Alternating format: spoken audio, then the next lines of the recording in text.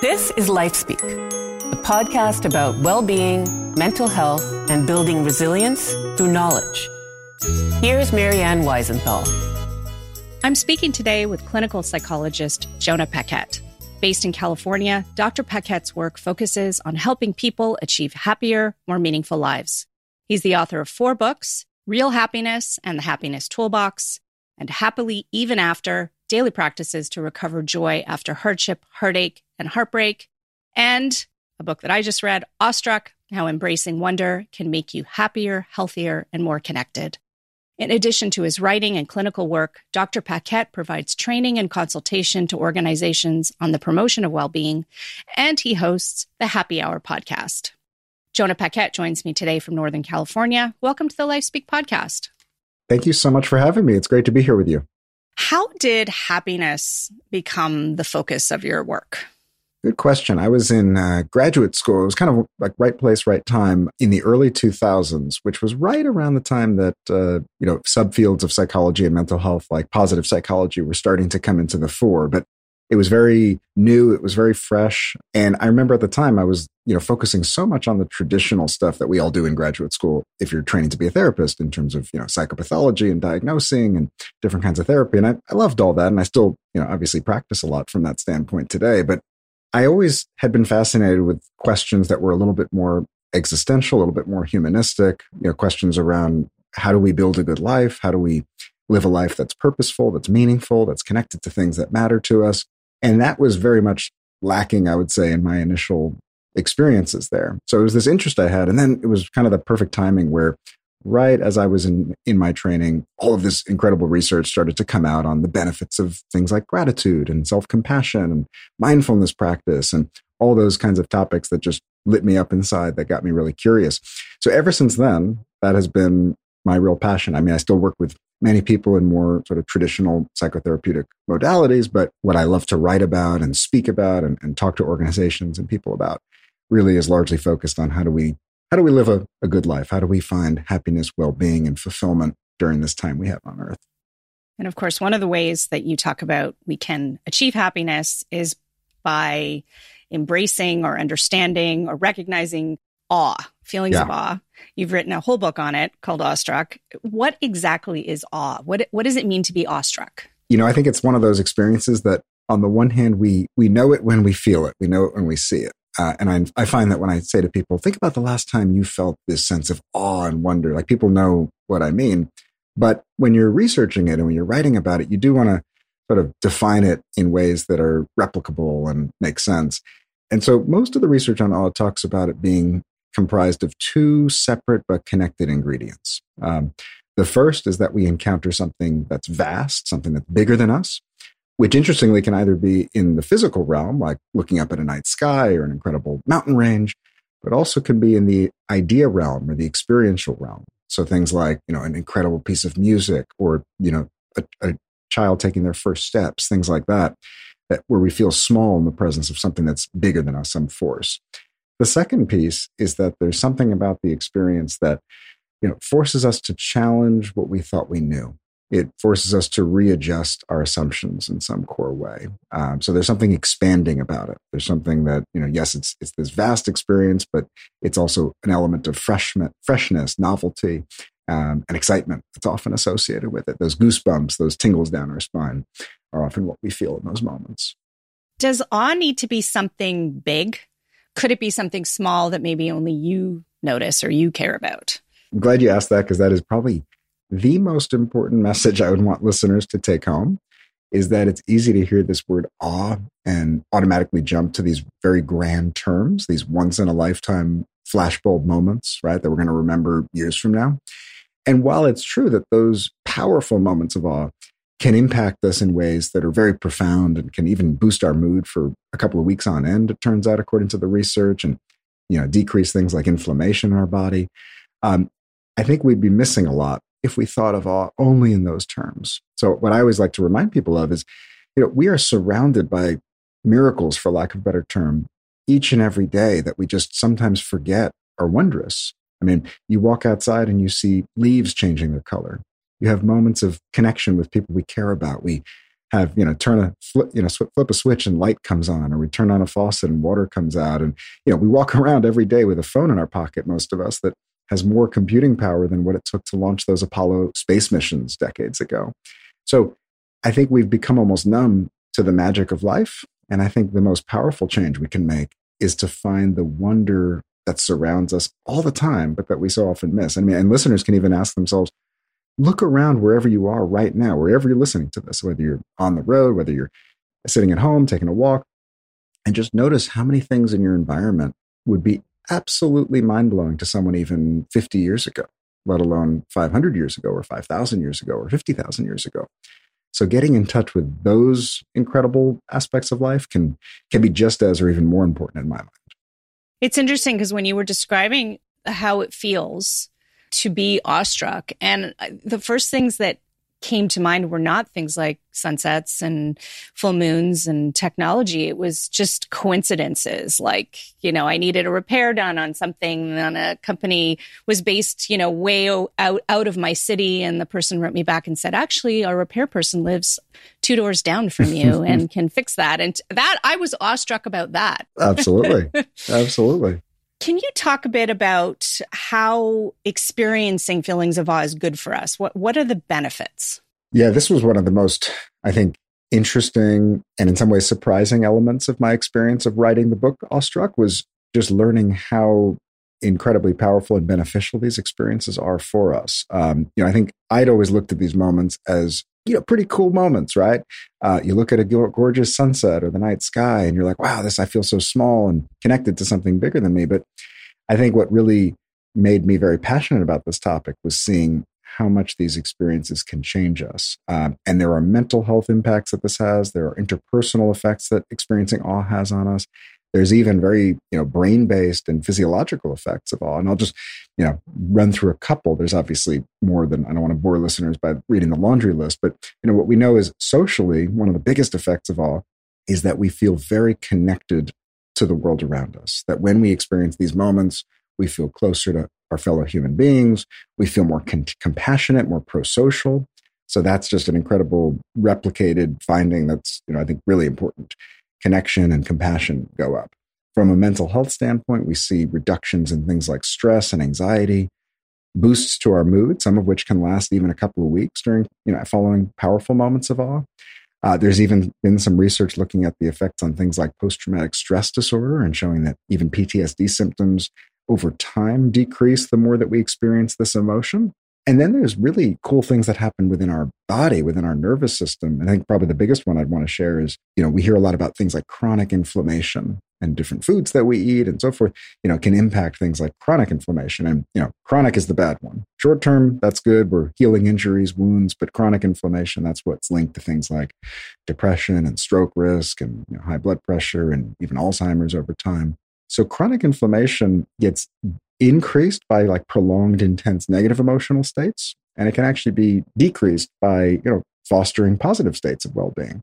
But of all the positive emotions that have been studied, awe was shown to actually be linked to the largest reductions in these markers of inflammation. So as that continues to be something that we learn about, that has big, profound effects, I would say, for not only our mental health, but also our physical health and other areas of our lives. So mind, body, inside and out, so many benefits that come from experiencing this emotion. When was the last time that you were awestruck? I like to separate, and I write a little bit about this in my book, which is the capital A awe versus lowercase a awe, which is not a technical term, listeners, but I do like to differentiate between sort of the small moments versus the big ones. I would say a small one was just doing a webinar not too long ago and having this realization that we had participants there from all around the United States, even Europe. We had one participant from South America. And I just had this realization of, speaking in real time through a screen to people that were located thousands of miles away and just being not only in awe of the technology, but also of the sort of just the capacity of humans to connect in this way here in 2023. So, I think for all the downsides that we sometimes attribute to things like technology and social media, I think there's actually incredible gifts that it can give us as well. So that was definitely a little moment of awe for me. And then I think the other was not too long ago going out and doing some stargazing, because that's kind of a hobby that I love to do out here, and going out to different dark sky locations and, just looking up and seeing, this was about a week back, the, light coming in through my retina that's, so many thousands of light years away, and, realizing that everything in my body is made up of, exploding supernovas, stars like the ones that I'm looking overhead, and that there's more stars up above than there are grains of sand on Earth, according to some measures, which is just incredible to wrap your head around. So, those are the moments where I feel truly small, minuscule, yet connected to something really important, something much bigger than myself. So those are two recent, one big, one small, I would say, that situations that come to mind for me. You talk in the book about how, one of the things that awe does, it takes you out of yourself and makes you more connected to others around you. But I wanted to ask, do you think that awe has more power, more benefits when it's a shared experience? I think it can, yeah. I mean, I think one of the interesting things is that even when it's a solitary experience, we still feel very connected to others, which I think is kind of a cool thing about awe, that even if I'm experiencing it alone, you see things like, the release of oxytocin and these other feelings of connection to others, to the world around us. So it's a very collective, it's a very binding emotion. But I do think when we can find ways, either with intention or even accidentally, to have these sort of collective moments of awe, whether it was, I always think back to looking up at this incredible eclipse that we had a few years back, and just, you could hear a pin drop even around crowds of hundreds of people, that there's something magical about experiencing these incredible moments surrounded by people sharing, watching an amazing musical or athletic performance, shared moments of ritual or prayer, being in nature and sort of connecting and seeing the faces on people as they experience this incredible moment. So I do think, for a number of reasons, that the experience itself can get amplified, as many of our experiences do when they're shared with others. The other thing that allows us to do is to really savor these moments of awe. If I have an experience that's just my own, it can be magical, it can be great. But if I have that with somebody else, it becomes something that we talk about, we reminisce over, we reflect on, we share as that memory. And, when we think about things and we talk about things and we picture them, right, which other people can help us do when there's these shared experiences, it actually activates a lot of the same reactions in our brain, body, nervous system as like when that experience was actually happening. So I think for that reason, too, we can get more out of these moments when they are shared, oftentimes. And that's true, by the way, of many different positive emotional states that we share with others, is when it becomes something that's not just within us, but between us. It can be that much more magical. What would you say is the difference between awe and happiness? Is it awe that leads us to feel joy and happiness? Probably a good question, because I think just to define happiness, because that's a word that means a lot of different things to a lot of different people, obviously. And I have a bit of a love-hate relationship with the word, even though it's in the title or the subtitle of most of my books, because I think it can seem on the surface to be a little bit kind of clunky or unwieldy. But I think when we're talking about really what we mean by this question of happiness, we're talking about a combination of typically three separate but connected ingredients. The first has to do with our emotional states. This is what's called, hedonic happiness. So feeling good, on a day-to-day, moment-to-moment level. More positive emotional states than negative, so to speak. The second ingredient is more about life satisfaction, or they call this evaluative happiness, kind of a jargony term, but it basically means like, how satisfied am I with my life when I step back and look at things as a whole. And the third has to do with meaning and purpose and connection to something that's bigger than us. Whether that's family, faith, community, the work that we do, and so forth. They call this eudaimonic happiness, maybe the most jargony of all those terms. So feeling good, feeling satisfied, and feeling a sense of meaning. One of the things I like about that flexible definition of happiness is it's very flexible, again, to both the individual as well as sort of cultural backgrounds. There's people around the world, that value, for example, on average, some ingredients more than others. But this allows us to be really, I think, attuned to that, and also recognize that even within those groups of people, there's going to be a ton of variability. And, we all need some combination of those three, but what that exactly looks like, the ratio, so to speak, may vary and does vary person to person. To your question of like the relationship between awe and happiness, to me, I tend to think of so that's the result, those three ingredients of happiness. And then how do we get there? Because we know on the one hand, it's good to be happy. On the other hand, we know that the more we obsess over becoming happy, research shows we actually become less happy. So that's a bit of a paradox. What we know is that the more that we can cultivate the types of states, the types of experiences, the types of skills and strategies and tools for happiness, things like gratitude and experiencing awe, social connection, self-compassion, kindness towards others. I write about 10 or 12 of these in my books. That's what leads to happiness. And so what I would say with awe is experiencing awe can be one of the most powerful ways to increase our sense of happiness. And something I find interesting about is it taps into each of those three dimensions. When we experience awe, it boosts our mood, and many studies have shown that. It also changes our perspective and makes us feel more satisfied with our lives. So it shifts, things, the small stuff doesn't seem as important anymore. We feel more connected to things that matter. So life satisfaction increases. And it's also been shown to really increase that sense of meaning, because there's something very magical about experiencing these moments. They feel very special. They feel very, as brief as they can. We feel connected to something far bigger than ourselves. And so, I think it's one of the most powerful ways for that reason. That's one of the things that got me really inspired to write the book, is that it taps into each of those three very important dimensions for happiness. I always think it's interesting that we have this feeling that somehow happiness is something that we achieve, that one day we'll be happy. If we do X, Y, and Z, we will achieve happiness. But that's not really what happiness is. Happiness is sort of an ongoing, daily goal that we strive for, but it isn't just the one day I'll get everything I want and I'll be happy. It's something we have to work at every single day. And it's okay not to feel happy every moment of the day. Yes. I think we sometimes, we have a bunch of misconceptions about it that get in our way. The first being that happiness will be this end result of certain things happening. We even tell these stories to ourselves of, when this happens, I'll be happy. Or when I achieve this goal, that's when I'll be happy. Or when I get a new job or meet a different person or get a different boss or, whatever it might be. If then. And it doesn't really work like that. It's much more the result of these sort of sustained and practiced skills and habits and mindsets and attitudes like the ones that we've talked about here that lead us to be happier. And then the second piece to your point that I think is so important to remind people is, happiness does not mean you don't experience pain, hardship, adversity, loss. What it means is that we're fostering states of mind in spite of those experiences. We have this negativity bias in our brain, right? Where Rick Hansen is a great person for listeners to look up. He says that it's like Teflon for good things and Velcro for bad things, which is a quote I love. So we fixate on that for survival reasons. We're wired that way for a reason, but it makes it hard to feel content. It makes it hard to feel happy. And so I think we're going to have the ups and downs of life.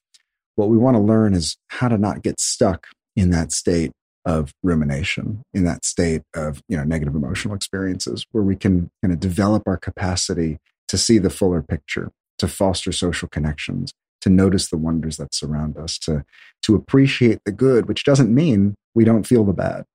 So I think sometimes people will even ask me, like, so does that mean you're happy all the time, Jonah? And I said, no, definitely not.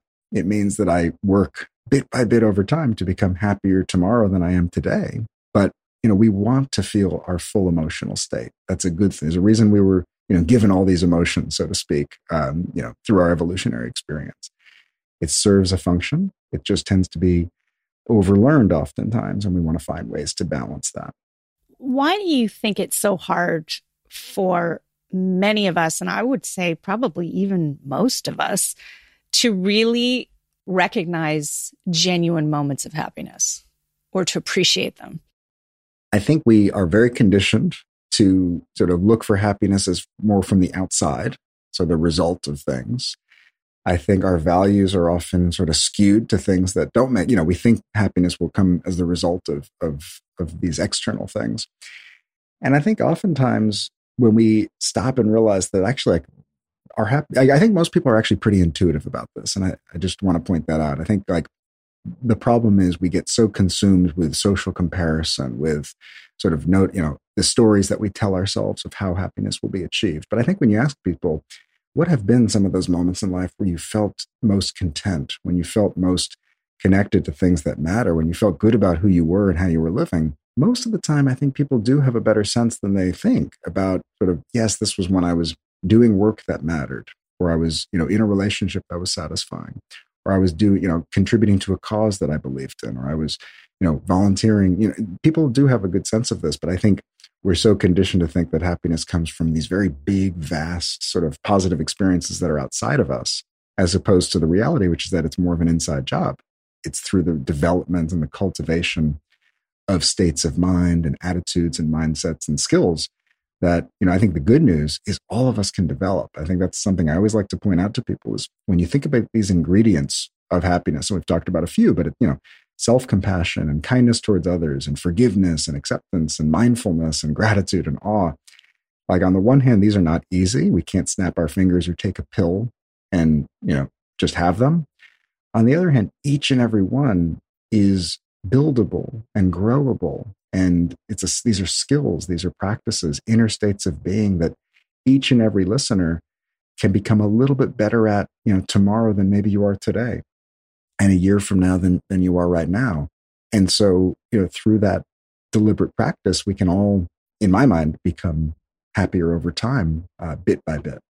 I want to come back to this and how we potentially build those skills. Mm-hmm. But I want to ask you about something that I thought was really interesting. And you say that not all awe is positive. Mm-hmm. In fact, awe actually comes from, I didn't know this. This was interesting. The Norse word for terror or flight. Uh-huh. You have this fantastic story that you give about a bear.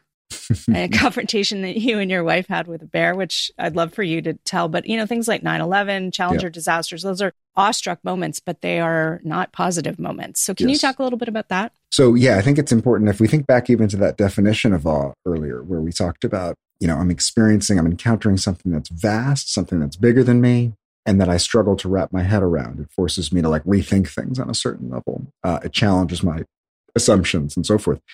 That's not actually, if you think about it, an inherently positive, it's actually kind of a neutral definition, right? And you can imagine things that would fit into that category of being bigger than me and challenging what I thought I knew. That would be pretty unpleasant even. And I talk about this experience of, we were hiking at beautiful Glacier National Park, which is one of the most breathtaking places that we've ever traveled. We were backpacking. We were deep in the wilderness. We turned a blind curve, in the trail, the side of the mountain. And it all happened very quickly. I can still remember. We looked up to our left and we saw one of the cutest sights that we've ever seen. It was these 3 extremely cute, adorable grizzly bear cubs that were wrestling and roly-poly on the side of the hill. And for a split second, it was this, just adorable scene. And then within about half a second, it was oh my goodness, wait, if we're seeing these cubs here, what else is nearby? We looked a little bit over to the left and we saw this very large, imposing grizzly mama that was a couple 100 feet away from us at this point. She looked at us, she looked at her cubs, she looked at us, and then she came just sprinting down the hill full speed. And they can actually run faster than horses, which I didn't realize until I saw it with my own eyes. So she comes sprinting down the hill.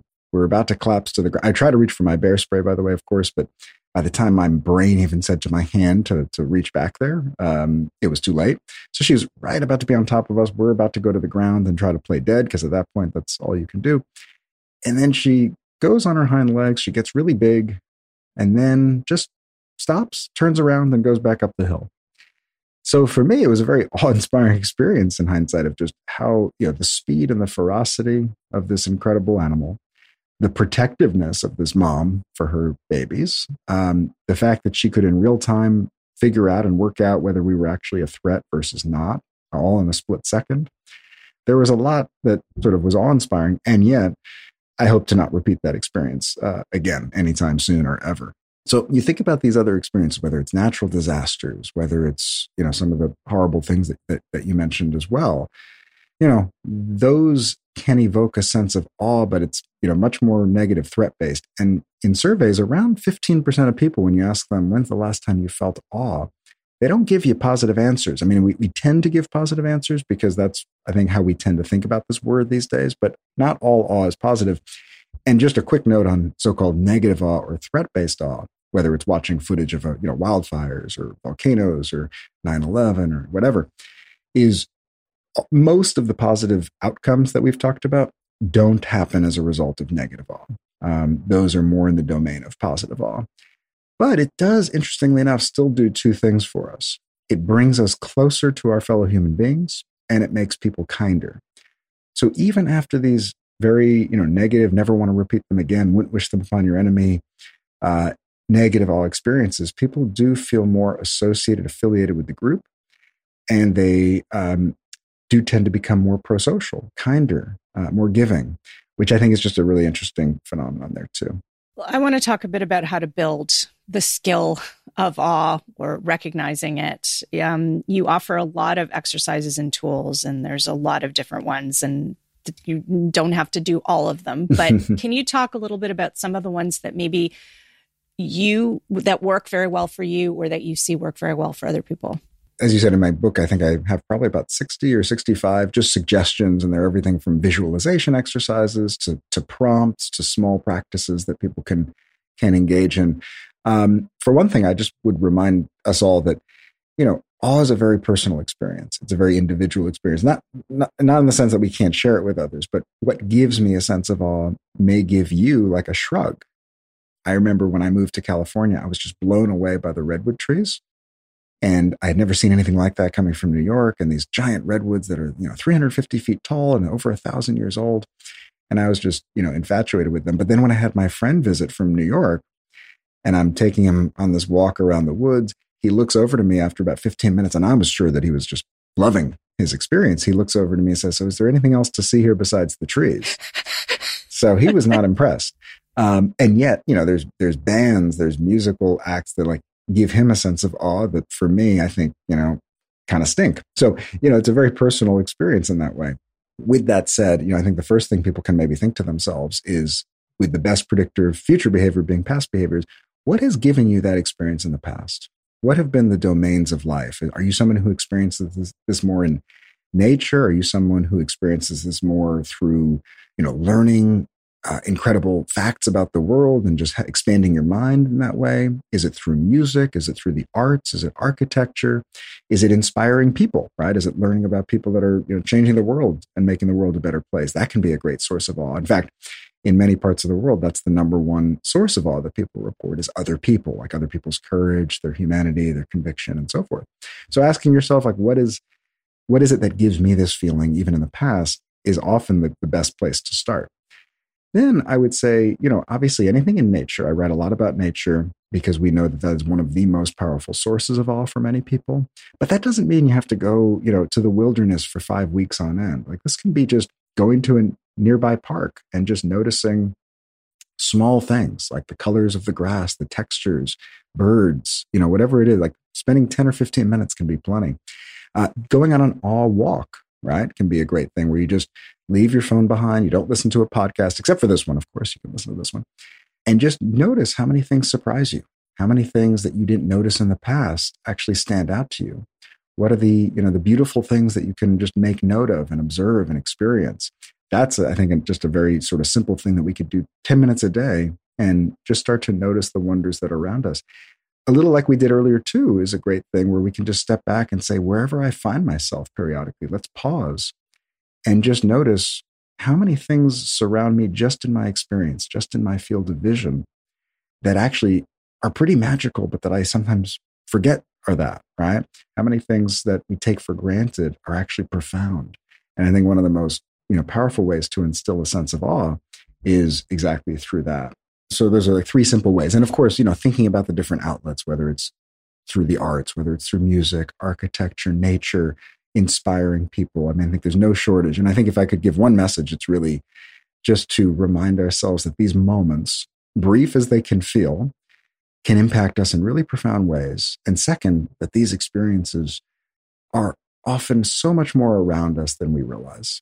And I think if we leave here, today after this conversation and just notice small things that we would have normally missed, see the special qualities and the things we take for granted, notice the miracles that exist in the mundane, so to speak, we'll be on our way. I like you give an example of looking back even at a box of old photos and in that moment feeling awe just of maybe how far you've come or how much insight you now have looking back at a situation that can inspire feelings of being awestruck. Yeah, I think the passage of time in various forms can lead us feeling that way, whether it's like holding old objects, looking at old photos, sort of recognizing our own growth, but also like visiting sites that are ancient, right? That sort of remind us of the brief time that we get to spend here on Earth. I often actually think about that, of like the fact that the odds of existing right here and right now, of us having this conversation, of any of us having consciousness in this moment,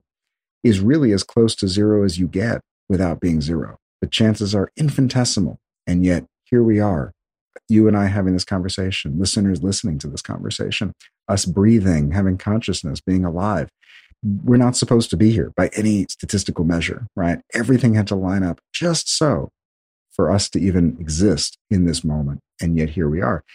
And I think when we remind ourselves that in the billions of years of our history as a universe, and years ago we wouldn't have been around, years from now we won't be, to have consciousness and exist in this moment can be really powerful to get in touch with. So that time perspective, I think, can evoke a lot of feelings of awe as well.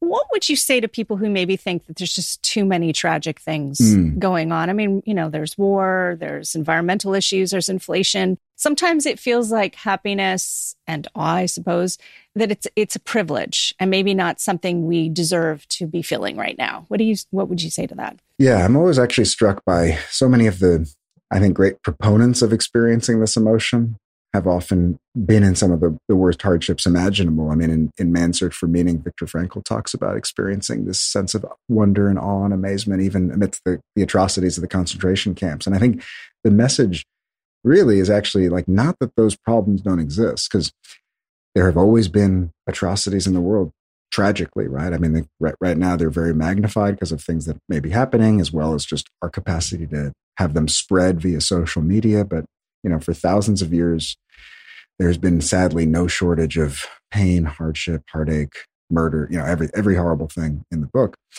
And yet, I think when we acknowledge that, life is a paradox. It is both incredibly hard, incredibly painful for many people, and yet beautiful, right? That these two truths exist at the same time. That life can be incredibly unfair and yet also incredibly magical, right? These are both true. And I think one of the problems that we fall into is because of the way that we're wired to be attuned to threat, to notice negative things far more impactfully than positive ones, is we get very stuck and only see one side of the coin. And what I always like to remind people of is no message, hopefully, when it comes to happiness, is to say, like, turn that frown upside down. Just think happy. That's sort of like the toxic positivity stuff. What we're really talking about is, can we find meaning, connection, belonging, small moments of joy, even when life is difficult for ourselves and those around us, even when life is hard? And one of the things that we know is, like, the more that we can do that, we actually become better citizens, better partners, better, parents, better children, better people, better employees. Like, if we can find that opportunity to foster our own well-being, we actually show up in all those other roles that matter to us that much more effectively. And so I would invite people who do find themselves thinking that, but who care about the world, who care about treating people well, who care about making a positive difference. I would invite them to remind themselves that actually one of the best things you can do to be there for others and to make a positive impact is by attending to your own needs, is by attending to your own well-being. Because the more that you do that, the better at all of those roles that you become. What keeps you feeling hopeful and optimistic? In my personal life, or in life in the world, and during these terrible times? Whatever comes to mind. Whatever comes to mind. A few things. Number one, I think, this is not me as a psychologist, this is me as a person, but I was a history major in college. And I think one of the advantages of that, of studying for history for thousands of years, not that I'm thousands of years old, by the way, listeners, but history of thousands of years, is that it does put even terrible things in the here and now into a little bit of a different context. It in no way makes them better, but it also kind of allows you to see that while there have always been these incredible atrocities, there's actually been immense progress for the individual, immense progress for communities, for the world, with, of course, granted, many problems that remain, right? Those are, again, not mutually exclusive. But I think seeing how things like, diseases that used to wipe us out, the level of warfare, the number of people that would die prematurely, childbirth rates, or child and infant mortality rates, I should say, education levels, poverty, and all the rest. There has been so much of that I think the message shouldn't be, let's rest on our laurels. It's rather to say, when people put their mind to things and actually act from a place of compassion and love for their fellow human beings, amazing things can happen and have happened, which again doesn't mean the problems don't remain, but I think that gives you fuel to keep going, if anything.